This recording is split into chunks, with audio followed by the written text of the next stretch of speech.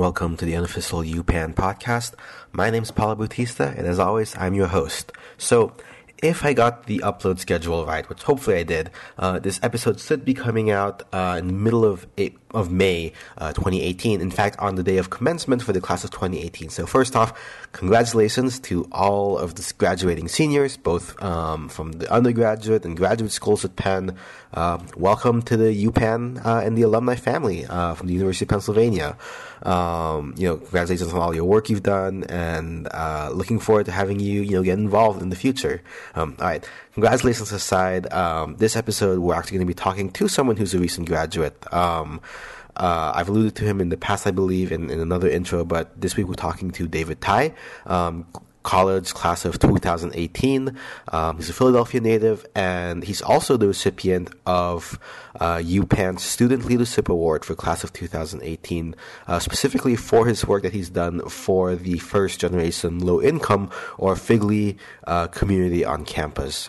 This is definitely something that has gained a lot more awareness in recent years. In fact, the Power of Penn campaign that is coming up had one of their key initiatives is to help develop more programming and support for FGLI students on Penn. So David definitely is one of the people, especially within the APA community, who's been pushing on this. Though, as he says, this is a movement, not just an individual effort. So shout out to everyone else who's been involved with that. So I talked to him, about his time at Penn, his time before Penn, growing up as a FGLI individual, and where he's going from here. He's actually going to be going back to Vietnam for a year to teach English as part of the Fulbright program, and he'll be going to San Francisco afterwards. So definitely looking forward to having David and all the other graduating seniors get involved with UPenn after graduation. But without further ado, here is David and the interview. Catch you on the other side. Bye.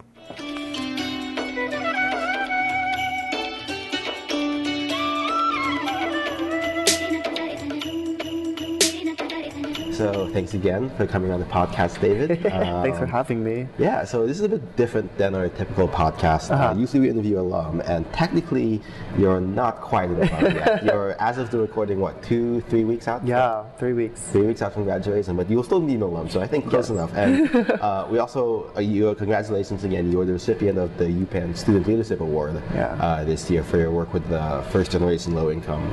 What's a quick way to refer to that? Just FGLI, I guess? Yeah, say FGLI, yeah, okay, that definitely works. Cool. So if we refer to FGLI in this episode, you know what we're talking about. But yeah, so usually you want to, obviously you don't have a ton of stuff post-Penn to talk about, but you've done so much on campus that you really want to talk about, and let this kind of also be a record of, I guess, for people coming in the future to hear what you've done and maybe inspire them to do the same. So. All right, why don't we start before you got to Penn? So, from my understanding, you're a Philadelphia native, yes, correct? Definitely. So, talk about growing up in Philadelphia, what family life was like at home. Yeah, so I was born and raised in Philadelphia. I have two brothers. I have an older brother and a younger brother, and I'm 1 year apart from both of them. We were born and raised in inner city Philadelphia, essentially kind of What neighborhood? Point Breeze. Okay. I kind of grew up with brothers who, we had our differences. We all lived in one room growing up, and I think that kind of brought us closer, but at the same time there was still differences amongst us. Growing up, I was always just curious to learn different things. I remember dabbling on the piano a little bit, and I realized I was really interested in that. Yeah. And then my mom signed me up for piano lessons, and I had gotten financial aid and some scholarships that allowed me to afford piano lessons. Okay. And then in middle school, so dating back, I went to a Catholic school for 3 years. Okay. And then I went to a charter school where I taught myself violin. Wow, and okay. then when I got into high school, I started taking violin lessons. But growing up, I think my family dynamic is interesting. I love both my parents. I grew up in the church a lot. Okay. So every Sunday I would go to Chinese church in the morning, and then I would go to Vietnamese church in the evening. Interesting. I'm half Chinese, half Vietnamese. Okay. Both my parents were born in Vietnam, but my mom is ethnically Chinese. Okay. So in the States, both my parents communicate with each other in Vietnamese, but they communicate with my brothers and me in Chinese. Interesting. Okay. So, like, it's also part of like one of the. Did you grow up knowing? So you obviously know Chinese. Do you also know Vietnamese as well? Barely. Okay. I can like order food in Vietnamese, but that's as far as it goes. Okay. That's why I'm like really excited for like the Fulbright thing. Okay, we'll talk about that in a little bit. But yeah. So yeah, and so quick question actually. So you said you played piano and violin. Do you still play, or I don't play as much here. Okay. I think growing up, I played it a lot because it was home. Like I had a piano at home, and I could just like dabble on it whenever. Here, it's like really hard to. I don't have the same discipline. Okay. And I also wanted to focus on other things because I went to a music high school. Okay. And so I did a lot of music in high school, and then when I came here, I really wanted to focus on academics and other forms of extracurriculars. Okay. Yeah, we'll talk about those in a little bit also. So, what kind of kid were you in high school? So you said you went to a music high school. So what is it essentially like one big high school band camp experience, or is it like what kind of kid were you in high school? I guess, and what were your aspirations for going to college and afterwards? Yeah. So in high school, I would definitely say I was like the quiet kid. I had like 2 really close friends that I just hung around. My high school, like each class was about 65, so it was a very small high school. Wow, and it was very cliquey, and I didn't really fit in with the jocks. I didn't really fit in with like the drama kids and the performing arts kids, but I had friends who, like, we had very distinct tastes in a lot of different things, but we really got to become really close friends. And so I was like very quiet. I wasn't really involved with high school. I didn't have a lot of different opportunities in high school. So like, when I came to Penn, people talked about like having been to like debate clubs and science Olympiads and math Olympiads. Like I was like, what is that? Yeah. My high school didn't offer that. My high school was very much like orchestra, band, concert choir, theater, and things like that. And honestly, like growing up, like my parents was like jokingly talked about like, oh David, like maybe you should be like a lawyer or a doctor or the president or a businessman or something. Yeah. It was some sort of like aspiration, but at the end of the day, my parents were like, okay, but do whatever you want to, like it makes you happy. And when I was like dabbling in the music and the performing arts, my mom like even joked about like, oh, like maybe you should go on like American Idol or like X Factor or America's Got Talent. So like they were very open. And so it wasn't until like my like junior year of high school I was like, oh, I definitely want to consider being a doctor. Okay. And it really stemmed from the fact that like growing up without health insurance, I knew that there were many people like myself who didn't really get a chance to who didn't really get to take advantage or even like enjoy some of the basic medical care that's offered. Right. And I always like, my family and I were always going to the clinic for like flu shots and like physical checkups and things like that. And I thought that there weren't enough doctors in those clinics, and so I wanted to be a doctor to really kind of meet those needs and serve those needs and serve people who come from like similar backgrounds as myself. But like now that like my parents got us on like Medicaid, I think it's definitely helped in terms of health insurance. But when I came in to college, I felt like I wanted to be a doctor. I wanted to go straight through and be a doctor. Right. Okay. We'll talk about how that panned out for you. But I guess one quick question. So then, first off, before we get to my usual question I ask everyone of like, why did you end up choosing to apply to and ultimately come to Penn? I know that you've been super involved in first generation low income family stuff here on campus, and I wonder how did that affect having that experience affect your college application period at all? Because I know a lot of people like sometimes people make assumptions about, oh yeah, you can do this to apply, but that's not something that's immediately easily for FGLI students to do. Can you give any examples or stories for people maybe who are listening to this podcast who don't know what that's going up like that? To be quite honest, my high school, like Philadelphia, was facing a lot of different budget cuts, particularly within the education system, and I didn't have a high school counselor to help me apply to college. So a lot of my entire application process was basically a result of like Google searches, emailing professors or like emailing like administrators here and asking like, hey, like what is FAFSA? What is financial aid? What is all these different documents? Like what are tax returns? And like trying to figure that out for my parents. And so I think that in itself was like an entire experience that was shaped from the fact that like I come from a very much more disadvantaged background. Like students here are very high caliber, come from a very much more advantageous background and have those types of resources, parents who could look over their essays, and like I didn't have parents who could do that. I didn't have a college counselor to help me think about college. I didn't really talk about being a first-time low-income student in my application because I didn't know that was a thing. I thought everyone was like me. I thought, people like suffered, I thought people didn't have like lunch, or people didn't have breakfast, or people didn't have high school counselors. I thought like this was a nationwide thing. I was very much in a Philly bubble, because like a lot, like the people I grew up with came from similar backgrounds. They didn't have parents who could help them out either. So I thought, oh, like this must be like a thing nationwide.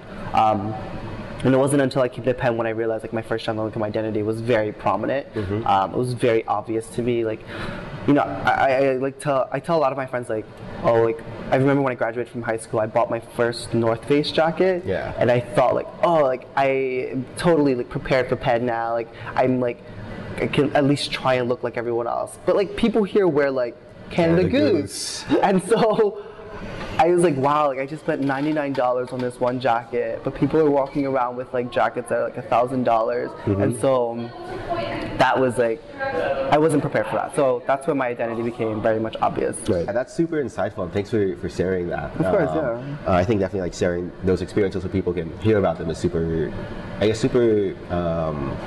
illuminating, I guess. So I guess you were able to figure out the college application process. So what led you to decide to apply to Penn? I mean, obviously, I'm sure there's some Philadelphia factor that's in there, but what led you to apply to Penn? And then ultimately, from if you choose to come to Penn in the end. So I mentioned like coming from a very like my high school was it didn't have a lot of resources. And so that actually like what motivated me was the fact that I didn't have AP classes in high school. I didn't feel challenged in high school. I didn't feel as I was being pushed to my limits or my potential. Every day was kind of like getting by, and I was doing fairly well. And I came across this opportunity at Penn called the Young Scholars Program, where high school students in Philadelphia, if they have to apply, have to meet a certain GPA requirement, get letters of recommendation, actually backtrack that. I came across a summer program here at Penn called the Chemistry Research Academy, where students got to get exposed to like different fields of chemistry, different studies in chemistry, and different disciplines and like careers within chemistry. And I was really interested in chemistry at the time. And I applied, I got in, I was super excited. I was like, this was like my first time applying for anything, and really I never had this opportunity before. After spending a summer here at Penn, I was like, wow, I really, really like this. And so then I applied to the Young Scholars Program, where I got to take classes here at the university, and like I took Math 103 and Math 104. Nice. And I was like, I was doing really well in my classes. I like being in high school, and like I wasn't challenged in high school. I didn't feel challenged, and then I wanted to be challenged academically. And so when I started taking classes here, I was challenged in that way. I really fell in love with that type of like academic rigor. Very naive thinking about that. It's a whole different ballpark once you are a college student. But I did really well in my classes, and I was like, if I could do well in these classes, like I think Penn is the right fit for me. And so like I spoke with some Penn students here actually because of the classes that I took, and I was like, like what are your thought processes in applying to college? And like, I got a chance to hear from their experiences and whatnot. And so when I applied early decision. Nice. And I was so committed to coming here. I like fell in love with the university. But ultimately it was like, given the taste that I got through like the summer program with the Young Scholars Program, I realized like Penn was a perfect fit, and I have no regrets applying here. Totally. We're glad you ended up coming here. So let's hop into your time at Penn. So kind of as we've alluded to, you came in wanting to do, I'm guessing pre-med. Definitely. It sounds, and you ultimately ended up not graduating pre-med, correct? Yeah. So what did you end up graduating with? Class of 2018. I came into Penn wanting to do biochemistry. Midway through my junior year, I realized I hate it. Okay, that's a strong word. I was not as invested in the sciences and the medical life. 2.5 years in. Yeah, Okay. 2.5 years into Penn, I realized I took all of my pre-med classes except for ortho lab, Okay. and I realized that I did not want to be a doctor. I honestly thought I could fake it till I made it, but in reality, I came to realize that I didn't come from like an AP background. It didn't come from an IB background. And so when I hit the ground running here at Penn, a lot of the students in my class had already taken those classes. Most of them had gotten 5s on their AP exams, and like Gen Chem was a review for them. Gen Chem like was not a review for me. Like the last thing my high school taught me was like stoichiometry, and like that was the first thing that was covered in the first day of class. And it was hard because a lot of your STEM classes and like pre-med classes, you're like curved against each other. Right. And here I am competing with students who were Olympiads, math science Olympiads, and like were killing the game, could have those types of conversations with teachers. Like for me, like I thought I could do my best, or I did do my best. I got a tutor that I met with twice a week for an hour each. I went to the Weingarten Learning Center thinking that like they could help me, but I wasn't performing as well as my peers and my classmates, and I didn't know what I was doing wrong. I met with like upperclassmen who helped me out, and still at the end of the day it was like really difficult because like I was still competing with students who knew the material already. And so I actually decided to switch majors. I switched into health and societies, and I'm concentrating in healthcare markets and finance. Health and societies in the college? Yeah. Okay. So health and society, HSOC for short, is a major in the college. And I took a few classes, like I took like medical anthropology, and like I was so drawn to it because we got to talk about like public health, social determinants of health, and a lot of things that were very relevant to me and like my experiences growing up, and I saw my experiences being resonated in the course material, and I was doing really well in those classes. I was able to engage critically with the material and like ask critical questions, but also be challenged in different ways. And so ultimately, when I had switched majors, I knew it was the perfect. Like that wasn't a mistake, and that was like I had wished I had known about HSOC, or like was much more motivated to do HSOC coming into Penn. But you know, I say like it's better late than never. Yeah, that's part of the reason we have like the 4 years to like figure it out. And I got to take classes in Wharton. I never thought like I was like whoa, like because my concentration, like I've never taken classes in Wharton before, and like I really enjoyed my classes there. I think like looking back, maybe I would have considered like transferring to do like the healthcare management concentration at Wharton, but I have no regrets. I really enjoyed both like the liberal arts side of HSOC, but with my concentration, it's much more like business based and application based. Quick tangent, like I do sympathize with like coming into a class and then like everyone else already knows it, and then you're like because like my first 2 weeks at Penn, I came in, I actually took Mandarin as my language requirement, and it was like everyone in the class except me and like one other guy were Mandarin speakers, but they just didn't know how to write it basically. And then so I was just so behind, I ended up dropping after 2 weeks. Luckily there was a Filipino class, which I was able to take. But anyway, that aside, so yeah, so what are some of the classes either within your major or outside your major, maybe some professors you'd like to shout out, maybe recommend that students give check out their classes? Interesting. I liked Bio 446, which is statistics for biologists. This is a class that I took when I still thought I was pre-med. I just really liked it. The professor was engaging. Like, he was just, his name is Dr. Joshua Plotkin, I believe. And he was just so funny and so chill. I also really liked my biochem class, my introduction to biochemistry, Chem 251 with Dr. Christensen. Loved him. Mondays and Fridays, it was like 8:30 to 10 a.m. Oh, wow.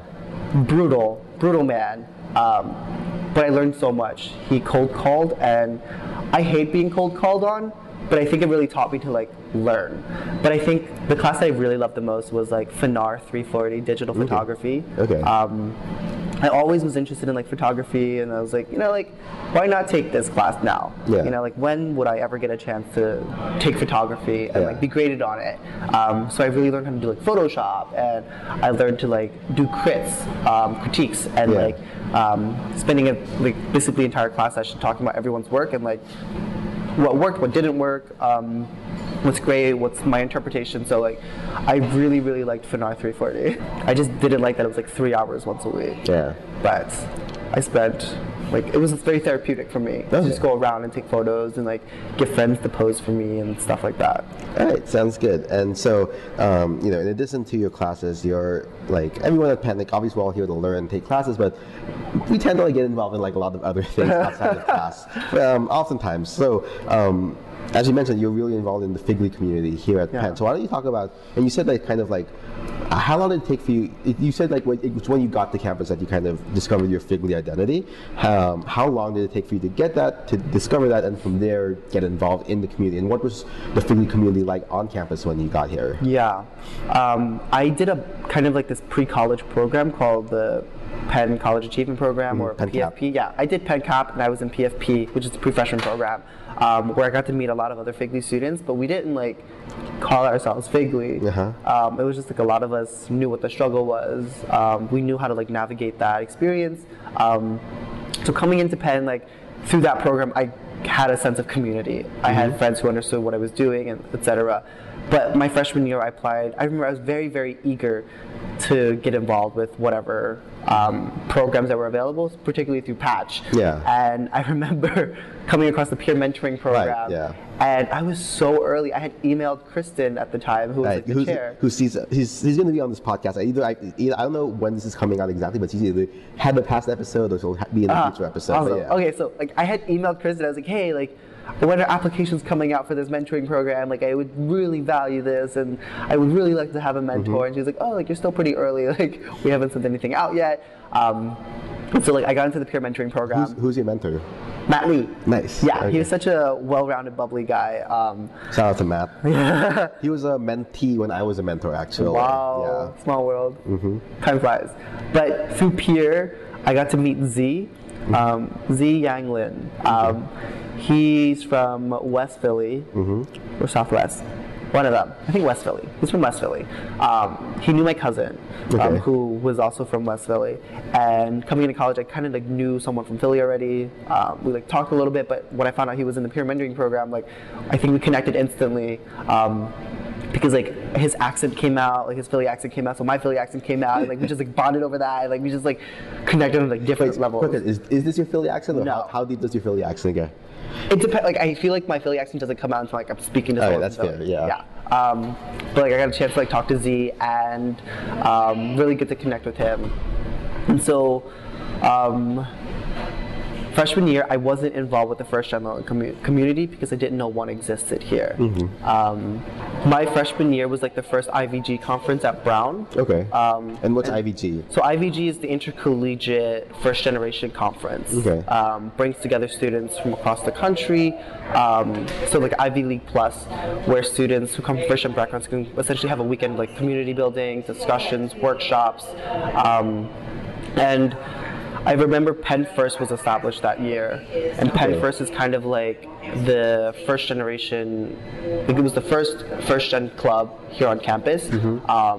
They do a lot of advocacy work, they do a lot of programming, and offer different types of services, and they work a lot with administrators to do like kind of like improve programming for first and low income students.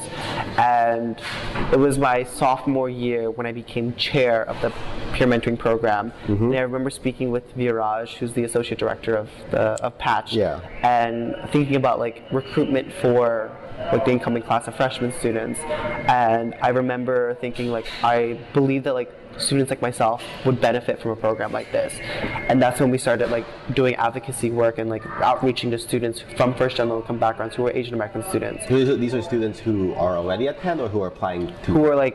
Who committed, and like when we were thinking about like, our outreaching for the peer mentoring program for the incoming mentee class. Okay, so pre-freshman stuff. Yeah. Okay. So like we like taught that year. Or like my summer between my freshman and my sophomore year, I was on campus in Philly, just like hanging out. Like I'm also from South Philly, so like I'm really close to here, and like I knew Penn Cap was happening, so like I worked a lot with like Penn Cap to recruit some Asian American students to join the peer mentoring program. Okay, so quick question actually. I'm kind of curious because I know that like obviously like how like is there a way that the university kind of marks on the, well, just for my curiosity, is there a way that the university marks on someone's application or whatever that they are at FGLI basically, and that lets you like, you know, go through a database and get those like names and like. I'm sure the university has that. I think there is a first gen marker. Low income marker, I think, is just based on like, are you a Pell Grant recipient? Okay. Do you receive financial, like things like that. I don't think there's an actual, because there's like low need, mid need, high need, low income students.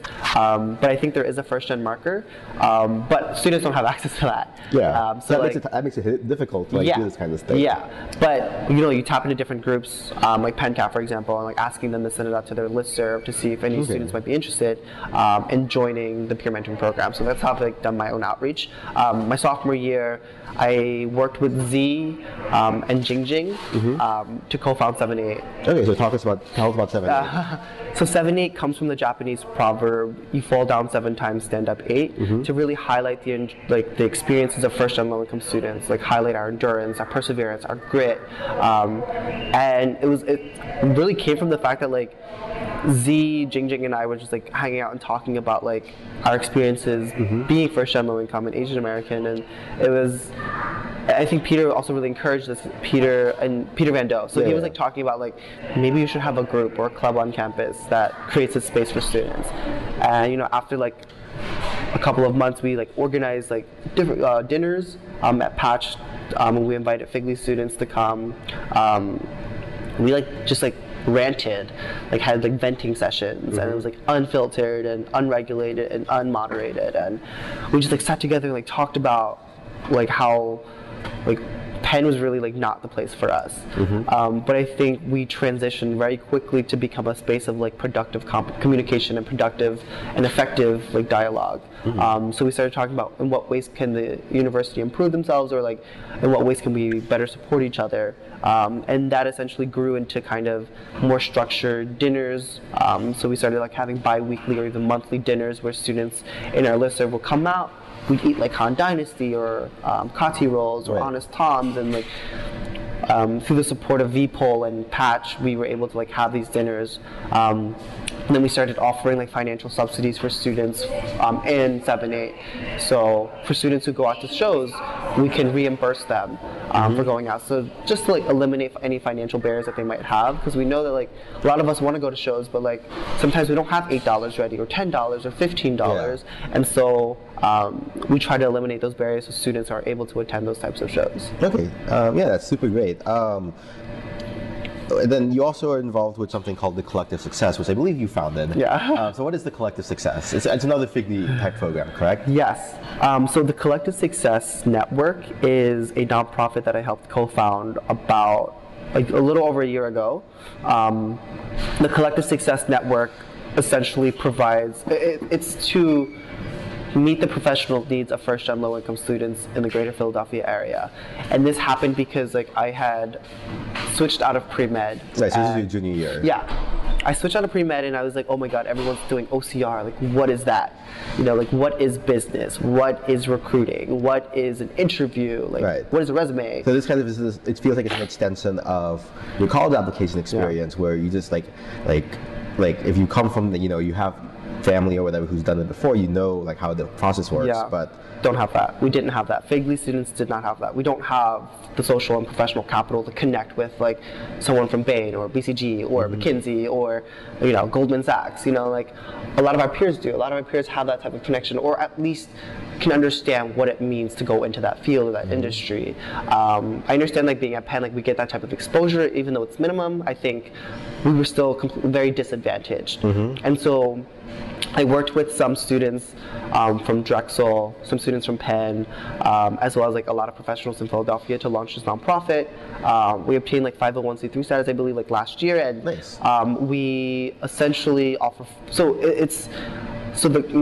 Collective Success is kind of like, there's two ways to think about it. One, like we offer intercollegiate programming, so students from across the city can essentially take advantage of that. So like in our intercollegiate programming, we offer like a mentoring program, we offer a career guidance program, we offer learning events, which are basically like intercollegiate workshops that anyone can go to, and we offer company visits. So some of the organizations that we partner up with, students can like check out the company, go visit them, see what a day in a life at like Ernst & Young is. Yeah. But then we also offer chapter-specific programming. I served as the co-chair for the Penn chapter, and we call ourselves the Collective Success at Penn, CSAP for short. Drexel launched their chapter, and they call themselves like Dragons First. Temple launched theirs, and they're called Temple First.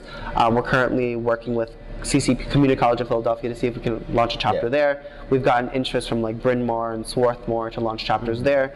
But I oversaw kind of like the Penn chapter, and so like we focused on like on-campus recruiting and OCR, because that's not something that like other schools will focus on. We try to work with alumni to invite them back here to speak to our students. We've organized like intercollegiate events. So like last semester we organized like this communications workshop with someone from Wharton, and she led us kind of like in an interactive conversation of like, you know, when you're sitting across from an interviewer, like what are some questions you can ask? How do you position yourself? How do you sit in that interview? You know, which would come naturally to some students, but we're not familiar with that. And then this semester, like another one of my board members led like Breaking Into Tech event, you know, like inviting voices from different like industry leaders within tech to talk about their experiences. And so basically the Collective Success is really to work towards meeting the professional needs of first and low-income students in Philadelphia. As we're continuing to expand and build on our programming, we're really excited to see kind of like what the future will look like. But yeah. No, that's super great. One quick question, and this is almost kind of like a devil's advocate question, I guess. So it looks like, so Penn First obviously exists, and that's kind of like the first FGLI program out there. And then you have 7-8, which is an APA specific one, and then I guess CSAP, which is I guess more a professional focused one. So I guess devil's advocate question, I guess, for someone who might not understand why do we need all these separate FGLI programs when you already had one in Penn First. What's the need for the separate ones? Yeah, I think there are so many different approaches, so many different types of ideas and strategies that people want to go about doing things. Penn First, I think they do a lot of different things, but my understanding of Penn First, like they do a lot of like administrative lobbying, kind of like working with the university to figure out in what ways can the university improve their services to better support first and low-income students. They've done collaborations with career services, they've done collaborations with the GIC and the FGLI program, and so I think they're really rooted in like the university. 7-8 is much more of like a community building type of group. Built by the students. Yeah, so we just eat and talk and figure out like in what ways can we support each other, and like how can we build a community of first and low-income Asian American students. And we have like, thanks to VPOL and Patch, we're able to have that financial support. But with CSAT, we wanted to focus more on like professional development. We're not focused necessarily on community development, even though like inherently there is a development of community there, but we're focused more on like the professional needs. But I saw this as an opportunity for me to like be entrepreneurial, but also like build on my leadership capabilities of like building an organization and leading an organization in that way. But yeah, there's obviously different like bureaucracy and like those types of questions to be asked in like different organizations. But I think I saw Collective Success as an opportunity to build something that I saw was a need and figure out what ways can we serve those needs. And then also this last semester you were involved with the IVG conference. Which is the first one was at Brown your freshman year, and finally came to Penn. So you were involved. How exactly were you involved? And can you just tell us about like that weekend, basically? Yeah. So the IVG conference. I was the co-director of student programming. I worked with another first and low-income Asian American student who's also on board with 7-8. Her name is Kathy Tran, and she was like my partner in crime. And essentially, so like IVG was founded about 4 years ago at Brown, and then it was hosted at Harvard, and then it was hosted at Yale, and then this year was like the biggest conference yet was hosted at Penn. And the IVG conference, our theme was focusing on the future, developing leadership skills, post-grad success, and also just like community, what was it? It was change of some sort. And I was responsible for like developing 15 unique workshops with Kathy. And so we spearheaded the development of like an organization of like 15 different workshops. And We worked a lot with the GIC and the FGLI program. We actually brought back Eugenia O. Yeah. And she was like our keynote speaker. I'm trying to get her on the podcast at some point. Yeah? Yeah. She's awesome. Shout out to Eugenia. And essentially it was a weekend of like community building. We had and workshops and discussions. So like we had conversations, like facilitated conversations. Yeah, what were some of the workshops that you guys came up with? One workshop that I invited some Penn alumni, Cindy Ventala and Sasha Ventala, and some of their friends. Cindy is a first-gen student, or was a first-gen student here, Wharton college grad, 1991, and then Wharton MBA, 1997. Her husband, same thing, but her husband went to like Columbia Business School, and they helped me, or they essentially like took on the lead of like leading this workshop called Effective Strategies for career planning in the job search. So they were kind of like hitting on like the professional needs of like, this is kind of like how you structure your interview or your resume. This is how you think about like recruiting, or how you think about like different job searches. And a lot of students came out to that because they were very interested in learning about how can they leverage themselves as first-gen low-income students to be successful in whatever industry that they want to go into. We've also invited Leanne Hubner back, graduated from Penn, went to Harvard Business School, and then she also launched Minds Matter, which is a national nonprofit organization, pipeline program for disadvantaged high school students to get into the best colleges in the country. And she kind of like led this workshop on like, when you're in the fork in the road, like what do you do? Yeah. She shared her experiences in that way. But essentially like, it was a weekend of just like so many different workshops to fit what our theme was, focusing on the future.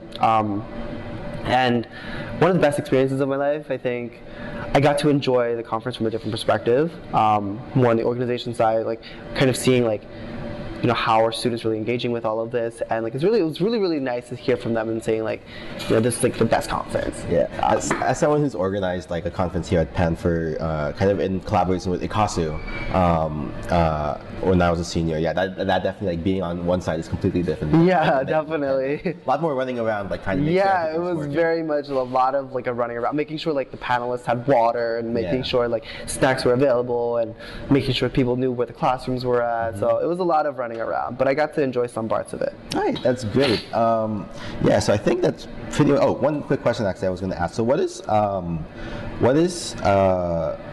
misconception I think that people who aren't FGLI will have about FGLI students or FGLI individuals that I guess you'd like to debunk or something like that?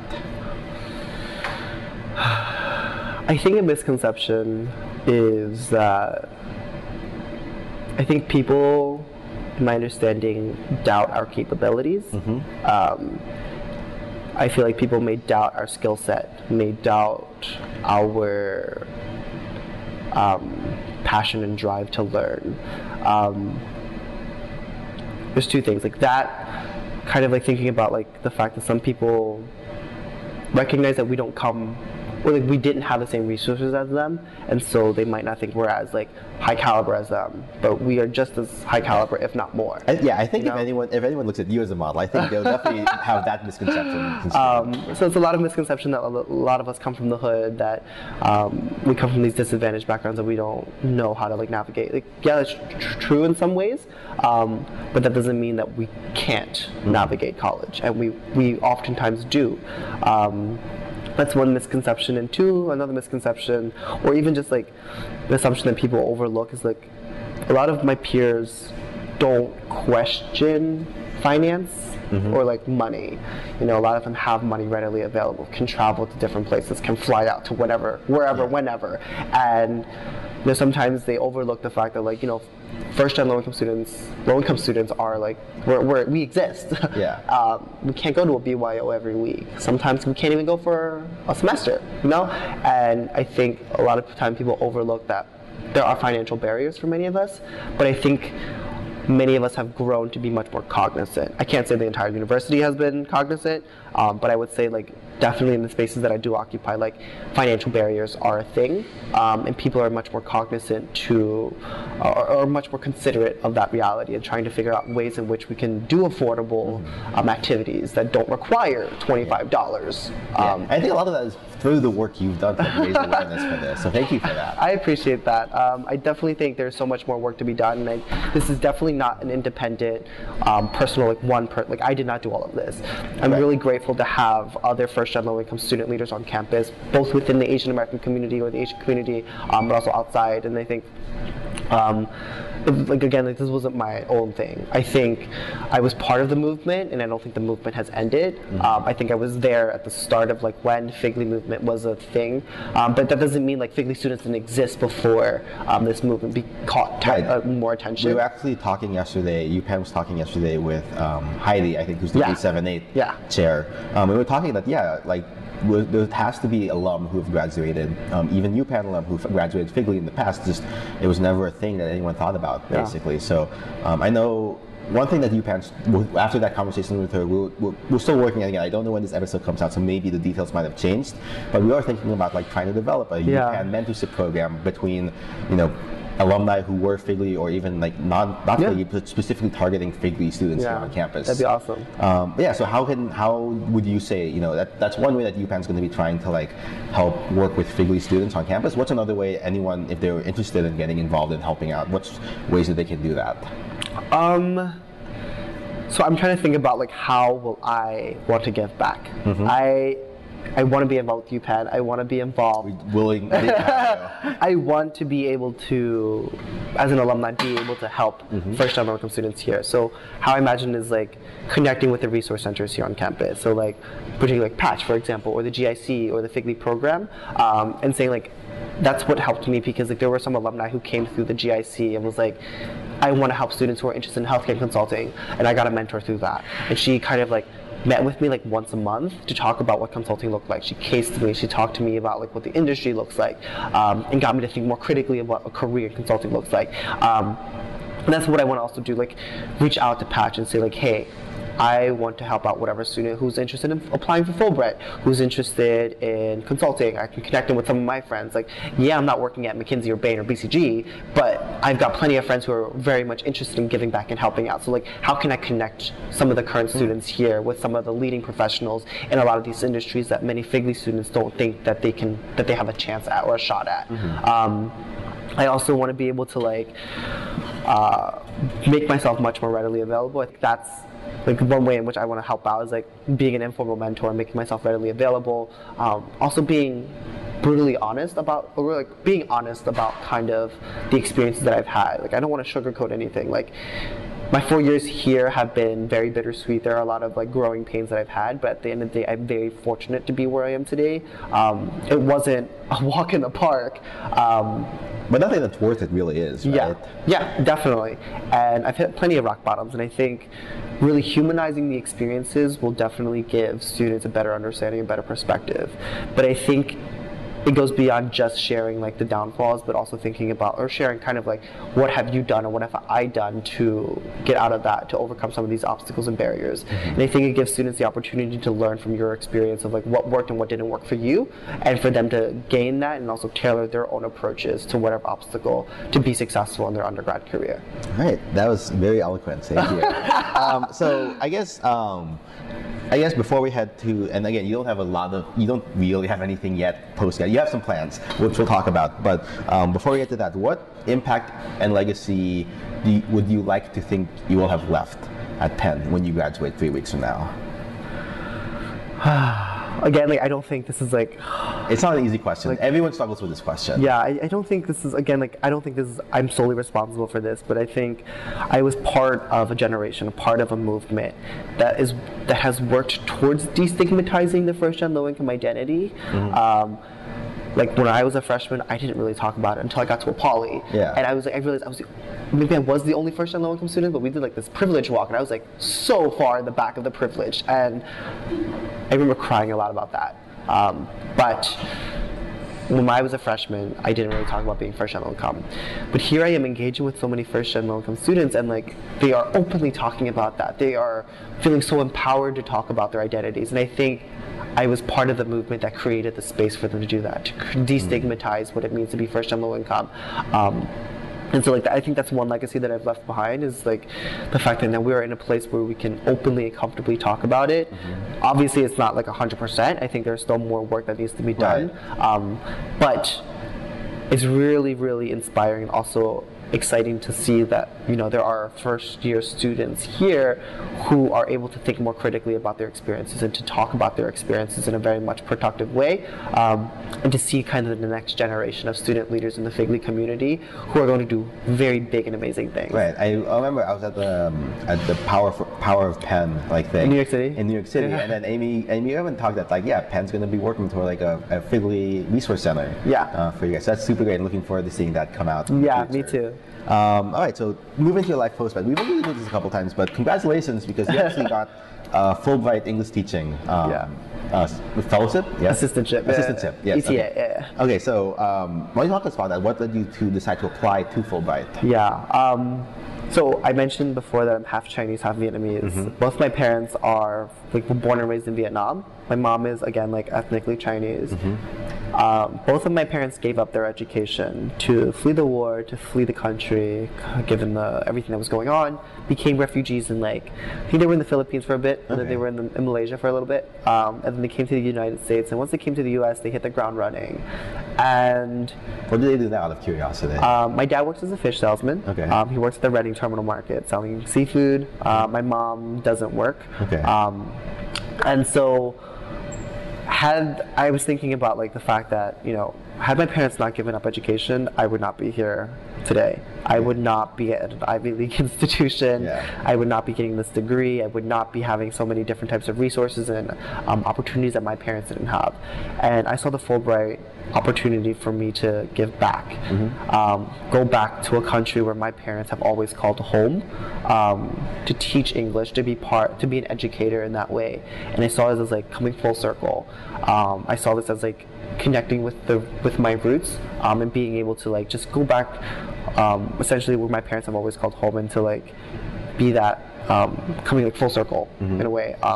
And that was my hugest motivation. Okay, how was the application process like? Because we actually interviewed Grace Trong, who she did the fellowship, the research one. She did the research one. Still, how's the ETA? Is it any different, or how is that process for you? I don't know how the research or the grad school app is for Fulbright, but I think for me it was 2 essays, and some host countries will do an interview. Vietnam did interview me, and essentially it was why Fulbright, and then why this country. So I talked about a lot of my dad, talking about my dad, his experiences being in Vietnam, growing up in Vietnam, and then coming here and then working automatically to create this future for me and my family.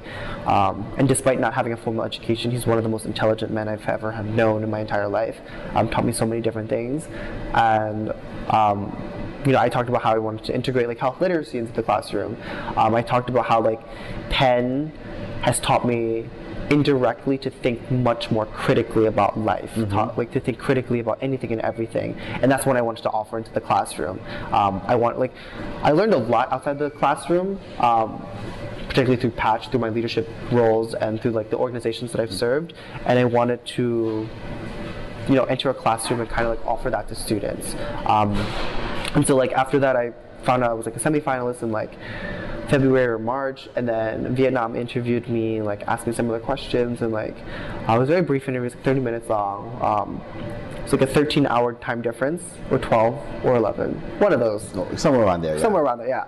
But I remember I almost missed it because I didn't realize. I put it in my calendar, but I was okay, I calculated the time difference. Was it daylight savings? Something had happened. I was wait, I'm supposed to have my interview in 2 hours, but they just sent me an email saying we're looking forward to see you in an hour. And I was well, what? And I remember there was an Oracle. We had our smoker that night, and I was I was already in my attire, so I ran from the smoker back to my room and had the interview. But definitely everything worked out. Okay, very nice. Yeah. And then you also, while you were doing Fulbright, you were also recruiting, and you actually got an offer as an analyst at the company in SF, right? Yeah, I would have been working as an operation associate at Collective Health. And Collective Health is like this startup, a very mature startup. They have they're a growing company, and essentially like they help employers develop better healthcare plans that are very individualized to that company, to really disrupt the health insurance industry, to be much more effective and efficient. So are you going back to them after Fulbright? Yes. Right, cool. So after Fulbright, I'll be going to San Francisco and starting a new chapter. Right, you can get involved with the UPenn SF chapter then. Awesome. Yeah, I'd be completely down for that. But yeah, I guess aside from Fulbright, aside from Collective Health, you seem to like companies with Collective. But aside from those, do you have any other plans? Anything else you're looking forward to in the immediate future? I know it's a lot with graduation and such coming up, but anything? So this hasn't been made official yet, but I'm actually launching a second nonprofit organization. Oh, nice. Called Rise First. And I'm working with Cindy Ventala, who was actually helped lead one of the workshops at IVG for the conference, working with her and a number of other Penn students to launch this comprehensive online tech platform for first and low-income students across the country. So students can access different resources through this platform and gain resources and gain opportunities that they otherwise would have missed. We obtained 501c3 status already. Nice. We're just working, it's a lot of front-loading the work right now, and yeah, it's kind of like what I'm really excited for right now. I'm super motivated to do this project. Right. Depending on when this episode comes out, when you're expecting it to launch? We're expecting it to launch July. Okay. Soft launch is beta launch is the July time frame, and then once school kicks up, it would be fully launched. I'll get the link for you so I can include that in the show notes. Awesome. If people are interested in helping out with that. Yeah. All right, cool. And you kind of alluded to this a little bit earlier, but how do you think your Penn experience has influenced everything you've done? Obviously, you've only done it for the past 4 years, but how do you think you've changed as an individual from when you came in as a bright-eyed, bushy-tailed pre-med freshman to now going off to Vietnam to teach English with a HSOC degree, having done so many things? How do you think you've changed as an individual? That's a very big question. I've changed literally every semester, hopefully for the better. I think I've changed the way I perceive life, in the sense that feeling lucky to be at Penn versus feeling deserving to be at Penn. Right. I think that was a long narrative that took me quite some time to unpack, unlearn, and relearn. I think my perspective on life has changed tremendously in the way that, I always go back to this phrase of when life closes the door on you, my move is not to walk away, but to break a window. And so I've learned to think about in what ways can I access resources, or in what ways can I provide resources for students like myself. There are many times when doors have closed on me, but I'm really, really proud of myself for not turning back. I've thought about it, obviously. I've considered okay, I could just give up. I don't have to get a college degree. I don't have to do any of this. My parents didn't do this, and they are great. And my parents were never pressuring me to go to college, and so there are many times where I questioned whether or not I should be in college, and I think I've broken many windows. I've connected with a lot of different resources and taken advantage of those resources that have allowed me to grow substantially, and I think that's how I've really thought about my life moving forward. Just when facing a roadblock, there are so many windows that you can break. Which one do you want to break, and how are you going to succeed and thrive in that way? I think for all that you've done, I think you also helped Penn grow as a result of being here. So thank you for all that. All right, so now we'll get to the rapid fire questions. So you alluded to one of these earlier, but we'll just top of mind. Don't think too hard about these. What is something making you happy right now? It's making me happy right now. Oddly speaking, I think graduating is it's going to be a very bittersweet moment, but I'm going to be very happy to not necessarily end this chapter of my life, but I'm really excited to start the next chapter of my life. So that's making me really happy. All right, as you said, there are two types of Penn alum, blank and blank.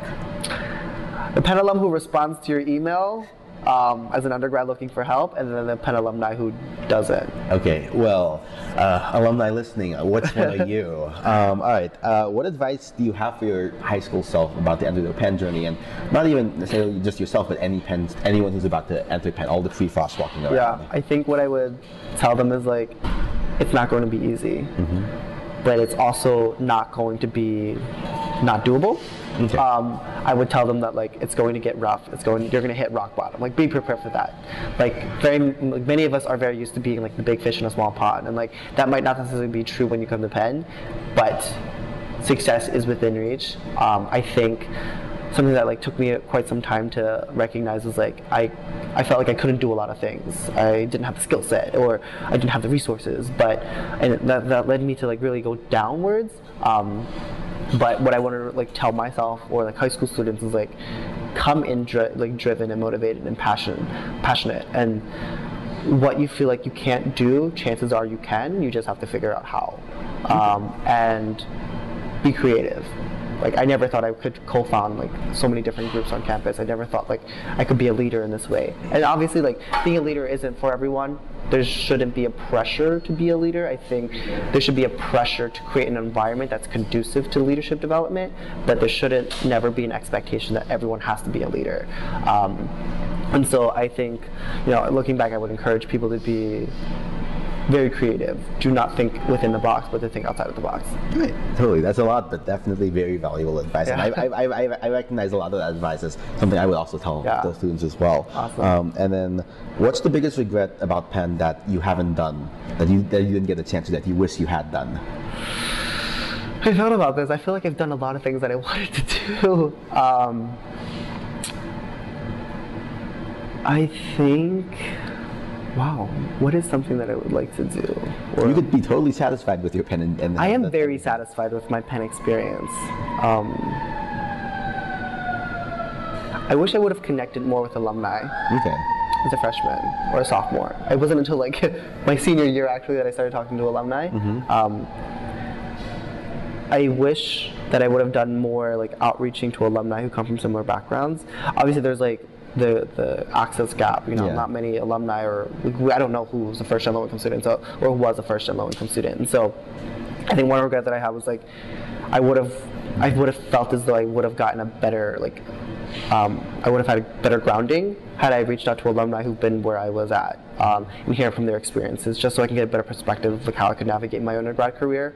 So I think that's another word for alumni, is like if you do come from these backgrounds, it's like really important that you also, like alumni who come from first-gen backgrounds, like to feel empowered to share their experiences too. While the current students are destigmatizing that, we also need professionals to destigmatize that. Like we talk about like diversity and inclusion, which are really great to include underrepresented folks, but there has been little movement in the professional world to include first-gen low-income professionals, and that's something that I want to bring to the table, and I want to encourage my other like my alumni to do that as well. Okay, definitely. That's definitely something we'll work towards. What is something that I didn't get to talk to you about that you wish I had gotten a chance to talk to you about? This is your place to talk about it. I don't know. Or a question you wish I'd asked that I didn't ask. Question that you like to ask? I think just generally speaking, outside of everything Penn has offered, I just want to like comment that like this has been a testament of not only the work of my family and my friends and my mentors and my advisors in the university, but also kind of like the staff that are often overlooked. That's like the allied security officers, those are the lunch aides, the cafeteria folks, the facilities and services folks. Like without them, we would not have an operating university, and so I definitely want to extend gratitude and like a sincere thanks for the work that they've done that oftentimes we do overlook, and give them more recognition because they are also the backbone of this university. And like coming from my background, like I would really appreciate if people could take some time out of the day to like connect with folks from those backgrounds, or folks who are making this university much more, or like making this university what it is today. And so like, yeah, I guess that's the last thing I wanted to share. All right, very, very well said. And on that note, is there anyone else you want to give a shout out to? There's plenty of shout outs. Mom, dad, my family, my friends. Peter Van Doe, Viraj Patel, Gusum, so many, like Val De Cruz, Val Cade, Provost Pritchett, alumni also like Will Wang, Kristen Kelly. Wow, there's so many people. There's a lot. Yeah. Hopefully whoever's listening to this, like, also shout out to you for doing all of this. But shout out to the alumni listening in. But yeah. All right, sounds good. And okay, so is there any way people can find you online, get in touch with you if they want to talk? If maybe in the future some FGLI student wants to reach out to a FGLI alum, how can they get a hold of you? Social media, email, obviously anything else also you want to plug as well? Yeah. I think you have my email, so davidtai96@gmail.com. Friend me on Facebook. I'm very accessible. I'll respond as best as I could. Find me on Instagram, David S. Tai. S is not my middle name, but if you pronounce it, it's like David's Tai. So like that's people like figure it out. But yeah, feel free to like email me, message me. I love talking to folks and hearing from their experiences and hearing from their expectations of what they're getting themselves into when they're coming to Penn. But yeah, I want to make myself fairly available. Any projects you want to plug? I know you have the startup coming, but a nonprofit coming up. Or anything else you want to plug? No, I think that's basically it. All right. Well, thank you so much, David. Thanks for chatting with me. Yeah, it's been great getting to catch up with you. And we've talked before, not at this episode. I really appreciate this conversation. Yeah, I think I learned a lot. Thanks. I really appreciate so much. This. All right. Thank you. Thank you.